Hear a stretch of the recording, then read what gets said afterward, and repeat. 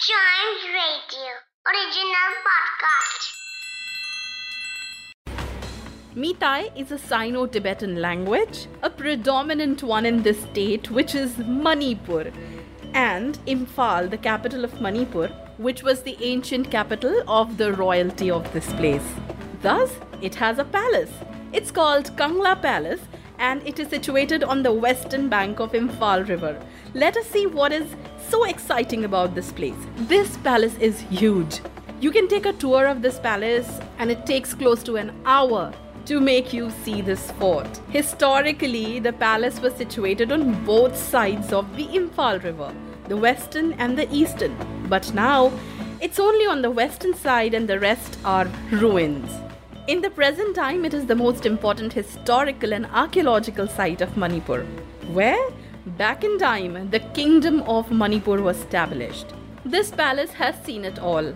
All the royal chronicle records are present. It has seen Anglo-Manipur War of 1891 and is a witness to how Manipur became a part of India.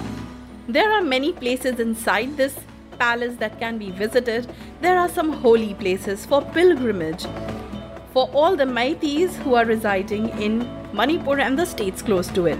There is a grand temple called Ibudho Pakhamba Temple. There are some ponds, one of which is Nunjeng Ikon, which is believed to be the abode of Lord Pakhamba. There is a sacred place where the goddess of war is worshipped, called Nungoebi.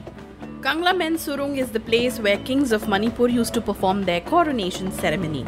At present, the ruins of the palace are there. There are Kangla Shah, which are made of bricks. They act as guards of this palace. During the Anglo-Manipur War, these Kangla Shahs were destroyed, but later were restored and made as fresh as ever. To understand the beauty of this place and to see what history is associated with it, you have to visit it once with your parents and see how royal this place is. To know about other places from different parts of the country, listen to more episodes of this podcast, which is Trunks and Wheels.